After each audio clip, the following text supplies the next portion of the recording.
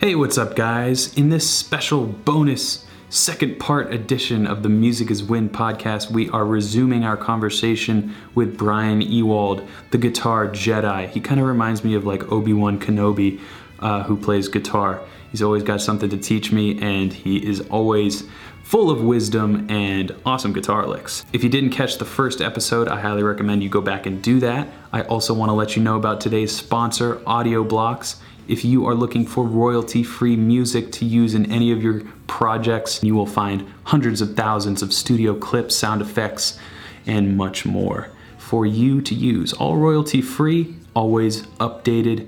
Go to audioblocks.com/musiciswin. That's Audioblocks, AUDIOBLOCKS.com/musiciswin. And now, let's jump right back into our conversation with Mr. Bryan Ewald, the guitar Jedi. I've grown up in like my whole life playing when I first started playing in cover bands. The majority of the bands that I've played in have been trios, and we do non-trio music a lot. So I'm used to trying to find ways to play. Even if you take a song like Bodhisattva, and then that has that little guitar melody.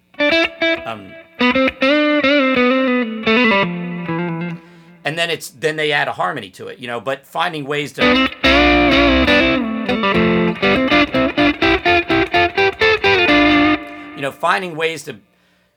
play the harmony parts or learn the horn line. When you're gigging, to me, like if there's three things happening, there's usually one key element. What do you think, kind of on the subject of guitar playing and as a session musician, and you kind of always have to be on, I think, especially when you go and film stuff for PRS or doing your session work at home. What is your current maintenance program for guitar? I know a lot, at least for me, I practice when I'm creating content almost, is that's become my practice routine. Is it something similar with you, or do you have a regimented amount of time that you spend each day or each week working on things and maintaining? No, I wish I did, and I everybody out there watching, I highly recommend doing it. When I was young, I started playing very young, and I used to just play guitar constantly, and I always had ADD with that. I would sit down and try to practice something, and it just turned into noodling. I have a very limited focus for regimented practice, but my practice time really is not always designated to what I want to do. It's kind of what I have to do. I always have a long list of songs that I have to prepare, whether it's for a session coming up, whether it's for a gig, doing hired gun work. I might have to learn 30 tunes for a band that, sometimes I'm learning songs that I actually played the guitar on, and it's an artist that I play with every once in a while. There's a guy named Shane Gamble that I've probably played on 40 or 50 songs from him. He just writes and writes and writes, and he puts out these albums, and he's a great writer, and every time I talk to him, I got a new song. So it's I'm playing tons of guitar for him, but I only play live with him every once in a while. When there's time, when I have time in my schedule, and I have to go back and relearn all these songs that I maybe never played live, or I played once in the studio and then forgot. And then in various different bands that I'm in, I always have something coming up that I'm like, oh, I have to prep these songs. So that's what any free time I have, if I'm playing at home, it's usually. And I have a laundry list of songs that I want to learn I save Instagram and YouTube videos all the time of some killer player doing something really neat. And I was like, that's awesome. I want to learn that, or I want to work on that. And I just save it. And once every 6 months I go through and hit a couple of them. But that's part of my goal this year, is to get better about coming up with that. But well, the point is, I think, is the earlier days you mentioned were a time for that development. And also, I think just putting your hands on the frets, this is something that I always kind of preach, is don't put pressure on yourself to have the 12-hour-a-day Steve Vai mega routine, just put your hands on your guitar every single day. I think that should be something that anybody strives for. And then depending on what type of player you are and what kind of goals you have, what sort of motivates you will kind of dictate how you move through your guitar life, whether it's, I'm going to do this for an hour a day, I'm going to do this for 10 minutes a day.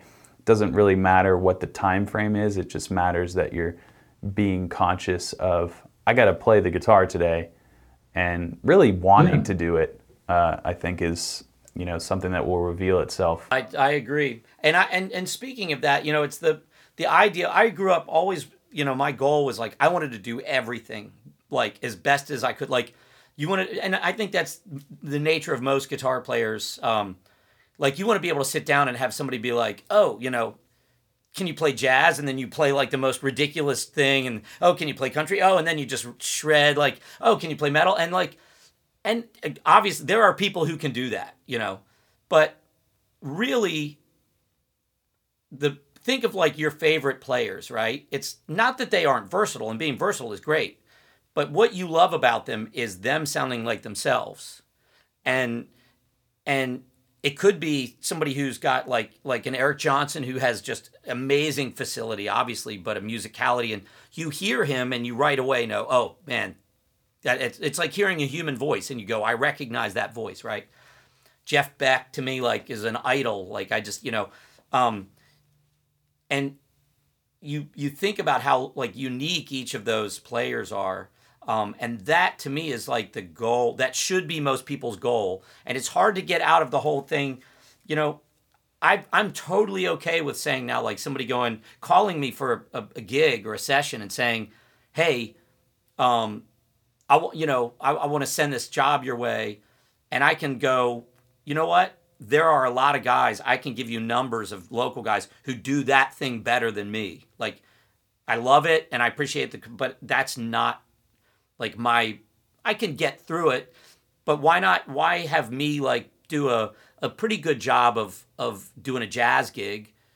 I know guys who just crush it. That's just not and I'm okay with it. And it's like, and really finding that thing where you find your voice and what makes you, and you don't have to do everything great. It's if you love jazz and you're driven to play it and learn it because, man, I can't, like, it moves you, then do it. Like, but if you're only learning it just because you want to be a jack of all trades, there's versatile, amazing guitar players out there everywhere. But the ones that people know, think about like guys like Keith Richards and, Santana and all this, it's like, they're not trying to do everything, oh, Santana, here's my country tune, here's my metal, it's like, but they have staying power because they have such a recognizable voice and a sound. And it also is tied to songs. Songs are what really make the world go round. I grew up, Van Halen, like, was what I wanted to be as a kid. And then I discovered like Steve Vai and Satriani and, Eric Johnson and Alan Holdsworth. And even though I was hyper focused on just guitar. I was not a song guy, really. I was, but I would fast forward to the guitar solos. I was just guitar. Right. And then as I grew into like really appreciating songcraft and songwriters and different types of guitar players that weren't necessarily choppy, I still love that stuff. But going back and looking at those players, I realized that they still are melodic players. There's still songs there. It wasn't just technique to be fancy. They had, that I could still listen to those early Satriani records and like sing all those parts. Like, to me, it's music, it's melody. What would you say some of your go-to, earlier on in our chat, you mentioned licks that you kind of become habitual. What are some of those for you? Because I think it's always fun. Like for myself, I find that I'll default to like, it's like a bluesy thing. Do you have some sort of thing that always sounds good to your ear that you know that you do too much, but you're never going to stop doing it, and that's the thing that you're trying to escape from sometimes? Oh yeah, like if I just pick up a guitar and I'm like just jamming, I do the same thing. It's I wouldn't necessarily say minor pentatonic straight, but I do this kind of like dominant chord.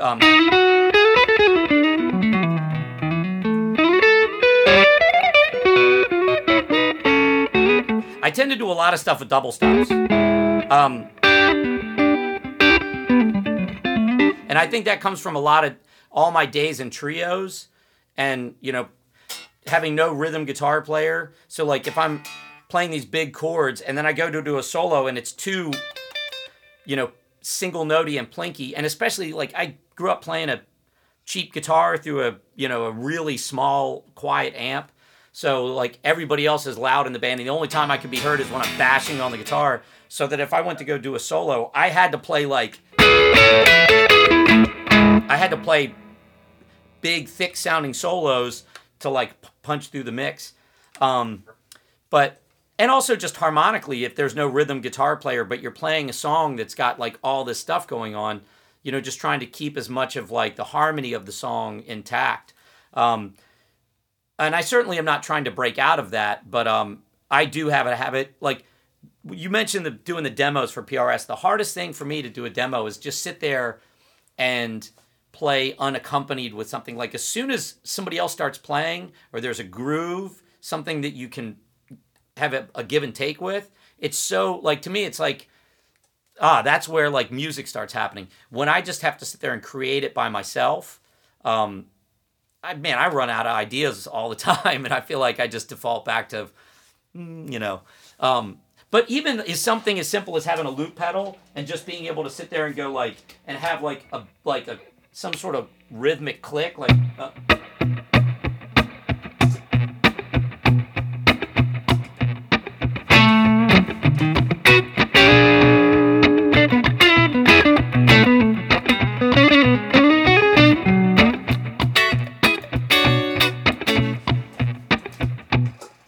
If that beat wasn't there, like just sitting there going like, doesn't sound like much. But as soon as you hear that backbeat, it's like all of a sudden those little stabs become interesting. And a lot of what I play in my head, like I'm hearing that kind of pulse going on, even if it's not there. But I feel like I have to overplay to give people overplay rhythmically. There has to be so much going on so people hear like the rhythmic structure. As long as there was something back there, like a basic backbeat and a click, then you can just sit back and play what to me sounds more like music.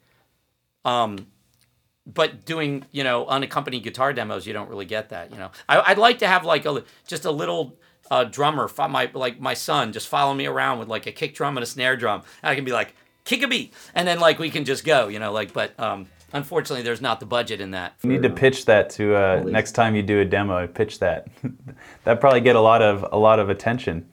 It's like, this guy does gear demos, but his kid's playing drums in the back, and it's really cool. Yeah. Actually, the first. Now that I think about it, I think if I remember correctly, the first PRS demo I did was because it was when they came out with the P22, and they had just put the piezo system into a solid body, PRS, because before that the preamp was too big. It only fit in the hollow body, and they redesigned it. So they wanted me to do a loop, like they wanted me to create a song with one guitar, but try to make it, sound acoustic and clean with some, and I actually did it right here. Like they came and filmed it here. And I don't remember. I ripped off something that I'd been listening to. I don't know. I like had some progression in my head, and it was probably, I think it was like a Bon Iver song or something that I was like subconsciously just had to, and I just played like this little melody and then just played and layered it and looped it, and it was, but that was so much easier because it was like, it felt like a song than just sitting here like going, here, listen to me play, blues licks for 10 hours at NAMM, which after a while is kind of, there's guys who do that so well, that I could sit down and listen to play unaccompanied for hours, and I feel like you never hear them repeat anything. When I listen to myself, I'm like, oh, you got to start stealing some new licks, my friend. Yeah, it's constant. I mean, Blues is like the one genre where you can repeat a lot of motifs without it getting stale.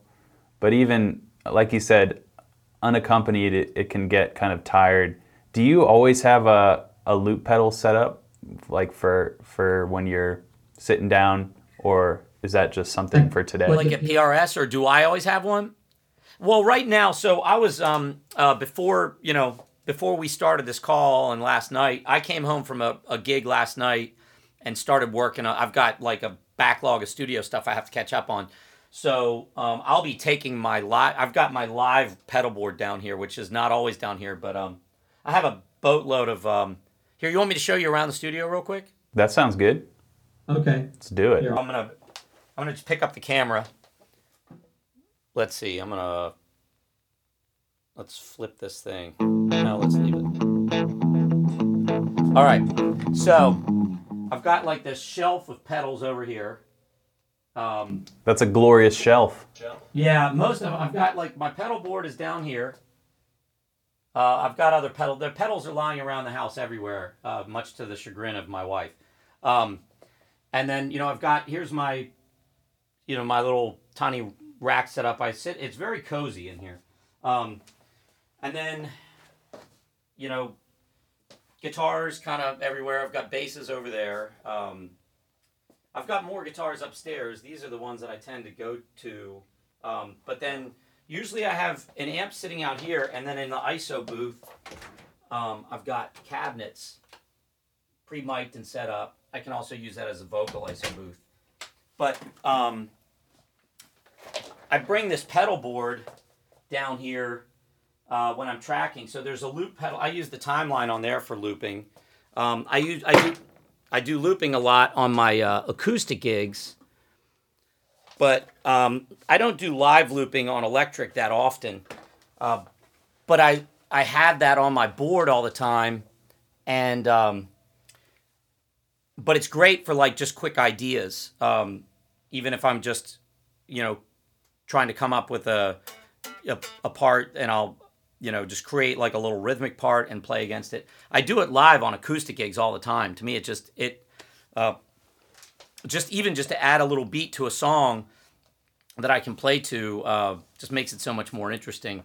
To me, the loop pedal thing is one of the best practice tools, performance tools, like just for being able to sit there quickly and go, oh, I want to work on a certain scale pattern or something. Okay, well, I can quickly record a rhythm part and just instantly have something to practice to. Or I want to practice building a harmony line on something. Well, I can record it and instantly play back to it. Like, I wish I had that when I was growing up. Like, all the technology they do today. It's amazing. Hey guys, quick break to talk about the sponsor of today's show, Audio Blocks.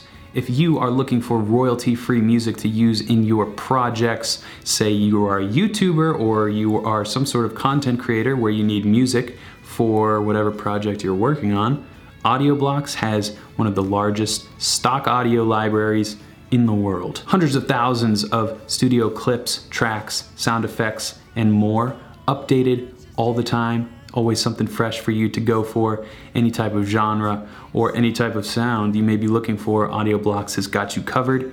If you would like a discounted rate on an annual subscription, go to audioblocks.com/musiciswin.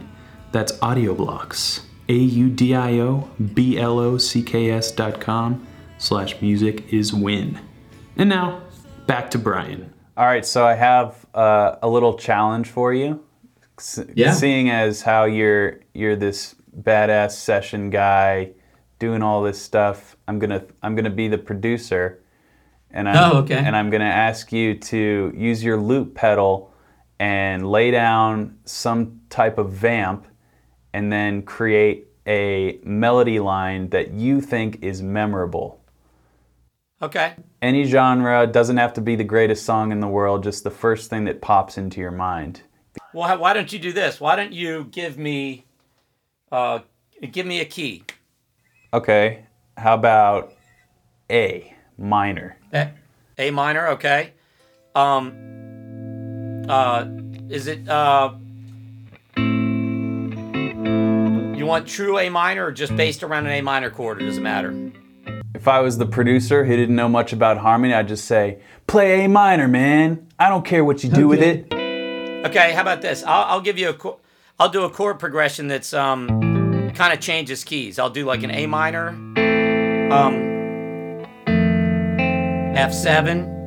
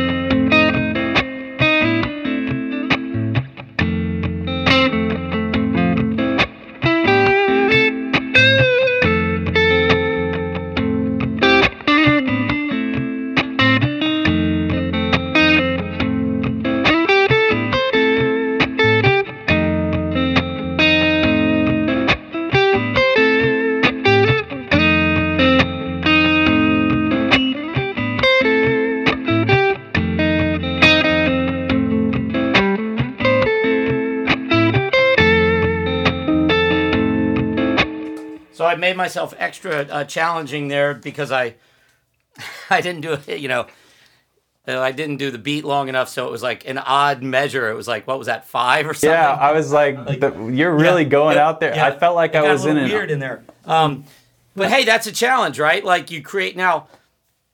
So what I did was I purposely took 2 chords that were like not 100% diatonic to one another.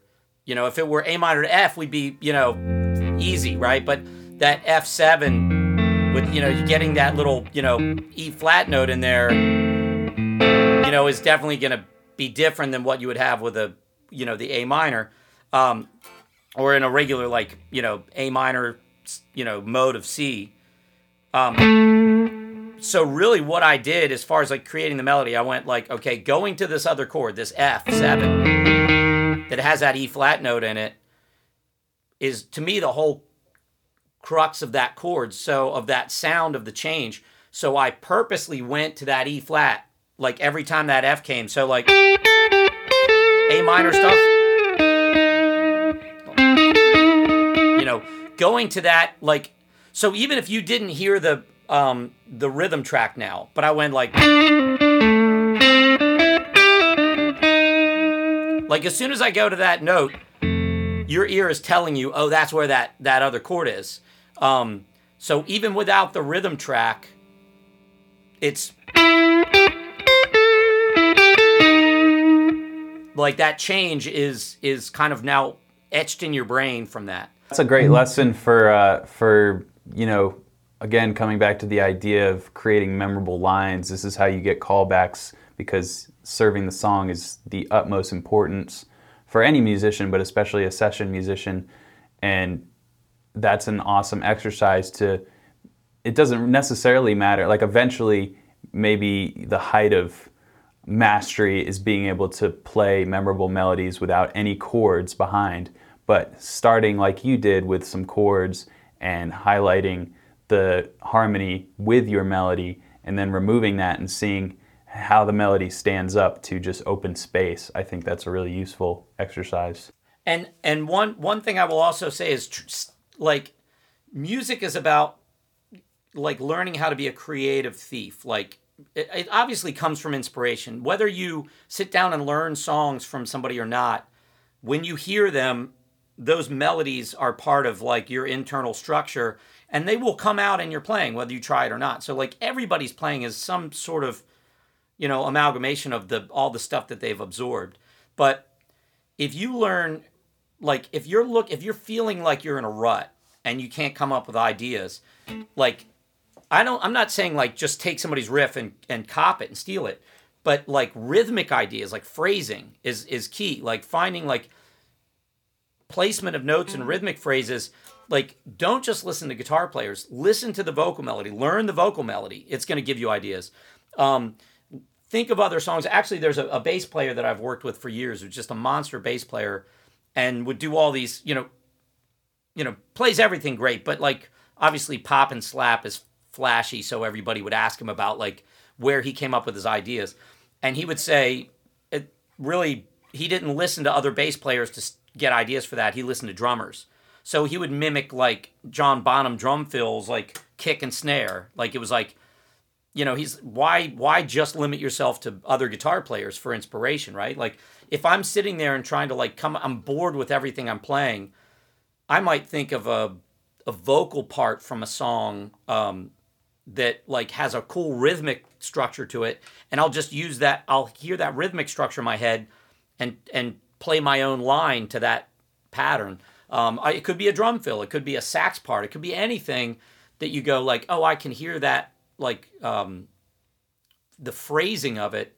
And again, like you go back to the players that everybody, David Gilmour and all these people, like it's like their parts are very vocal and musical and melodic. And if you think like a melodic instrument and not just a, breaking out of just patterns, and boxes, which is tricky. I mean, you learn patterns and boxes to learn, and they're great. Like you need them, but then learning how to get out of making your solos and your parts sounding like exercises and more like music, is really just like listening and learning phrasing. And melodic instruments tend to not, because, a saxophone player or a vocalist, they don't have a pentatonic box, right? It's all melody. You only have melody to go on. So they have to work in melodies. So sitting around and learning vocal parts on guitar is a really informative way of going like, man, it's the same note. It's the same notes within the scale that I would use, but I never would think to use them like that. Like the way the interval jumps or the phrasing. So that to me is like learning horn parts and keyboard parts, and is where to me I've gotten like the most interesting ideas. Is just stuff that doesn't come from a typical like guitar brain. Yep, that makes total sense. I have personal experience with that. I learned this tune. It's a Charlie Hunter song, but it's primarily saxophone. It's called Greasy Granny. So anybody listening, check that out. I learned the whole sax part, the melody and the solo, and I played it for a proficiency exam actually when I was in college, and I still remember that was like one of the coolest things, because it's all by ear, right? You can't have any, if people like to learn by tabs, you throw that out the window when it comes to learning horn parts, and it just really was one of the most important ear training exercises I ever learned, was just transcribing, not even, you don't have to write it out, but just using your ear to figure out various instruments and transcribe it into a guitar part is like probably the most useful, even more useful than learning actual guitar solos from your favorite guitar players. Being able to do that is just kind of a step up. And people are always asking me, what's the best, how do I get better at ear training? Learn saxophone parts. Well, yeah, sax and vocal, anything, where it's like, and when you're listening to those parts, to me, it's distances. You're hearing the distances between notes, like, and even if you learn it kind of on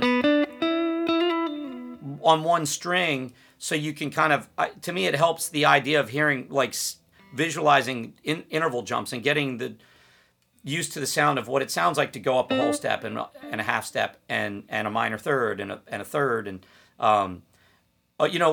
a great exercise to me is also like learning a vocal part and analyzing what intervals they're singing, or a guitar part, whatever it could be, and I'm always amazed at like, oh, I wouldn't have thought to do that. Like I'm thinking more like straight chord tones when I'm playing something, but like finding like, when are the non-chord tones being used? When are they resolving it?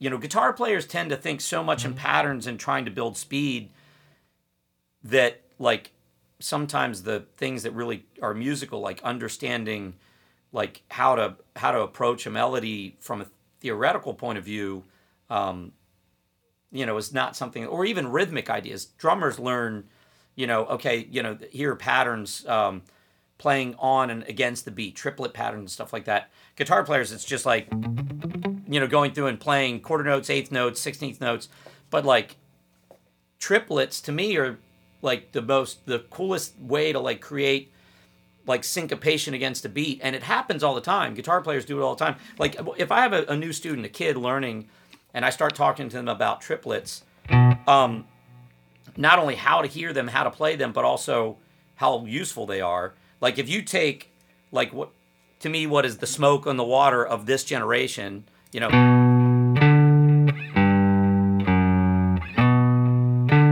like it's just, 1 and 2 and 3 and 4, just the simple. But if you put a triplet in there, and it's just going down the 1, 2, 3, right? And all of a sudden, you've created from these like 4 basic notes, and you put like this one little triplet in there, and it makes it so, it adds this rhythmic spice to it that all of a sudden it elevates it to like, oh, here's this iconic guitar riff that every kid is going to learn, right? Because it's easy to play and it's interesting sounding. But if they can't hear what a triplet sounds like, just take that part where they go boom and continue that. Like if it goes, like if it, here's, I'll just tap my foot on a beat, but if,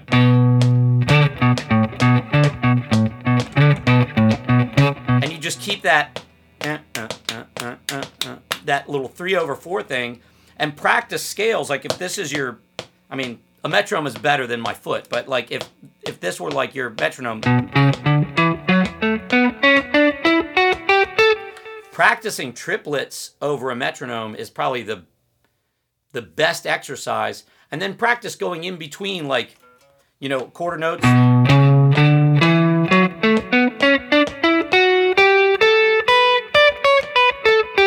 And those would be quarter note triplets. Eighth note triplets, are a little easier because it's like 3 crammed in one beat. But if you do that, all of a sudden what sounds like a scale starts sounding like a riff or a melody, just by inserting a triplet here and there. And, the Seven Nation Army is the perfect example of like the simplest thing in the world that all of a sudden becomes interesting because of a triplet. Triplet is the ultimate rhythm. Well, it's to me like the basis of like getting used to syncopation. There's a million ways that you can, play around the beat, but you could go back through, decades and find songs where like the overall feel of the song is like the triplet is really what makes that song hooky. It's like everything needs tension, chords, rhythm, without tension, it's just all blah, right? So like we've talked about that, like in the other video where we're talking about like taking weird tensions and making them, usable in a context. Same thing rhythmically, putting things off of the beat is what makes, the world go round, So just practicing everything in quarter notes and on the beat, doesn't really do anything for learning how to create music rhythmically. And drummers do it from day one in learning. Guitar players usually don't figure that out until they've been playing for a long time. Well, I knew we would end up down this little music theory rabbit hole. We always do. Yeah. I want to let people know, we'll start wrapping up here. I want to let people know about all the places that they can find you. And I know I've linked to your personal website. Starbelly is also something I think that we should throw in the links section. Is there anything else that you want people to know about at this point? Sure. Yeah. Well, Starbelly's got a Facebook page. The website has been inactive for a long time, and and I've got like I said, I've got a YouTube page up, but I haven't really put anything lesson wise yet on it. But there's a whole bunch of different, like the demo reels and a bunch of pedal demos and things are up there, and that's just going to be under my name. Cool, man. Well, thanks a lot for taking some time to hang on the old podcast airwaves. I really liked discussing the session stuff with you today because I think that's something that a lot of people are curious about, especially in this new age of technology and ways to get out there. There's more ways than ever to get out there, and as a result, there's just a lot more competition, I think. So any kind of useful tips that people can get their hands on are much more valuable than you might think. So, if anybody has any questions, have them either comment on it or send them to you, and then maybe next time we get together and chat, sometime we can dig deep into whatever anybody wants to hear about. I don't have to ask. People are very good about leaving their questions and comments. So we'll do like a viewer's comments on the next time we meet up, and dive into our videos together and see what the common threads are. All right, the last thing we have to do, play a whole step bend. I'm not going to tell you what I'm going to play, and we'll see if they harmonize. Randomly pick. Okay, got it. And there might be a little delay, so we'll just see what happens here. We're going to go in. I'm going to hide my neck so you can't see where I'm going. Okay. One. Count me down. We'll do 1, 2, 3, 4, go. 1, 2, 3, 4.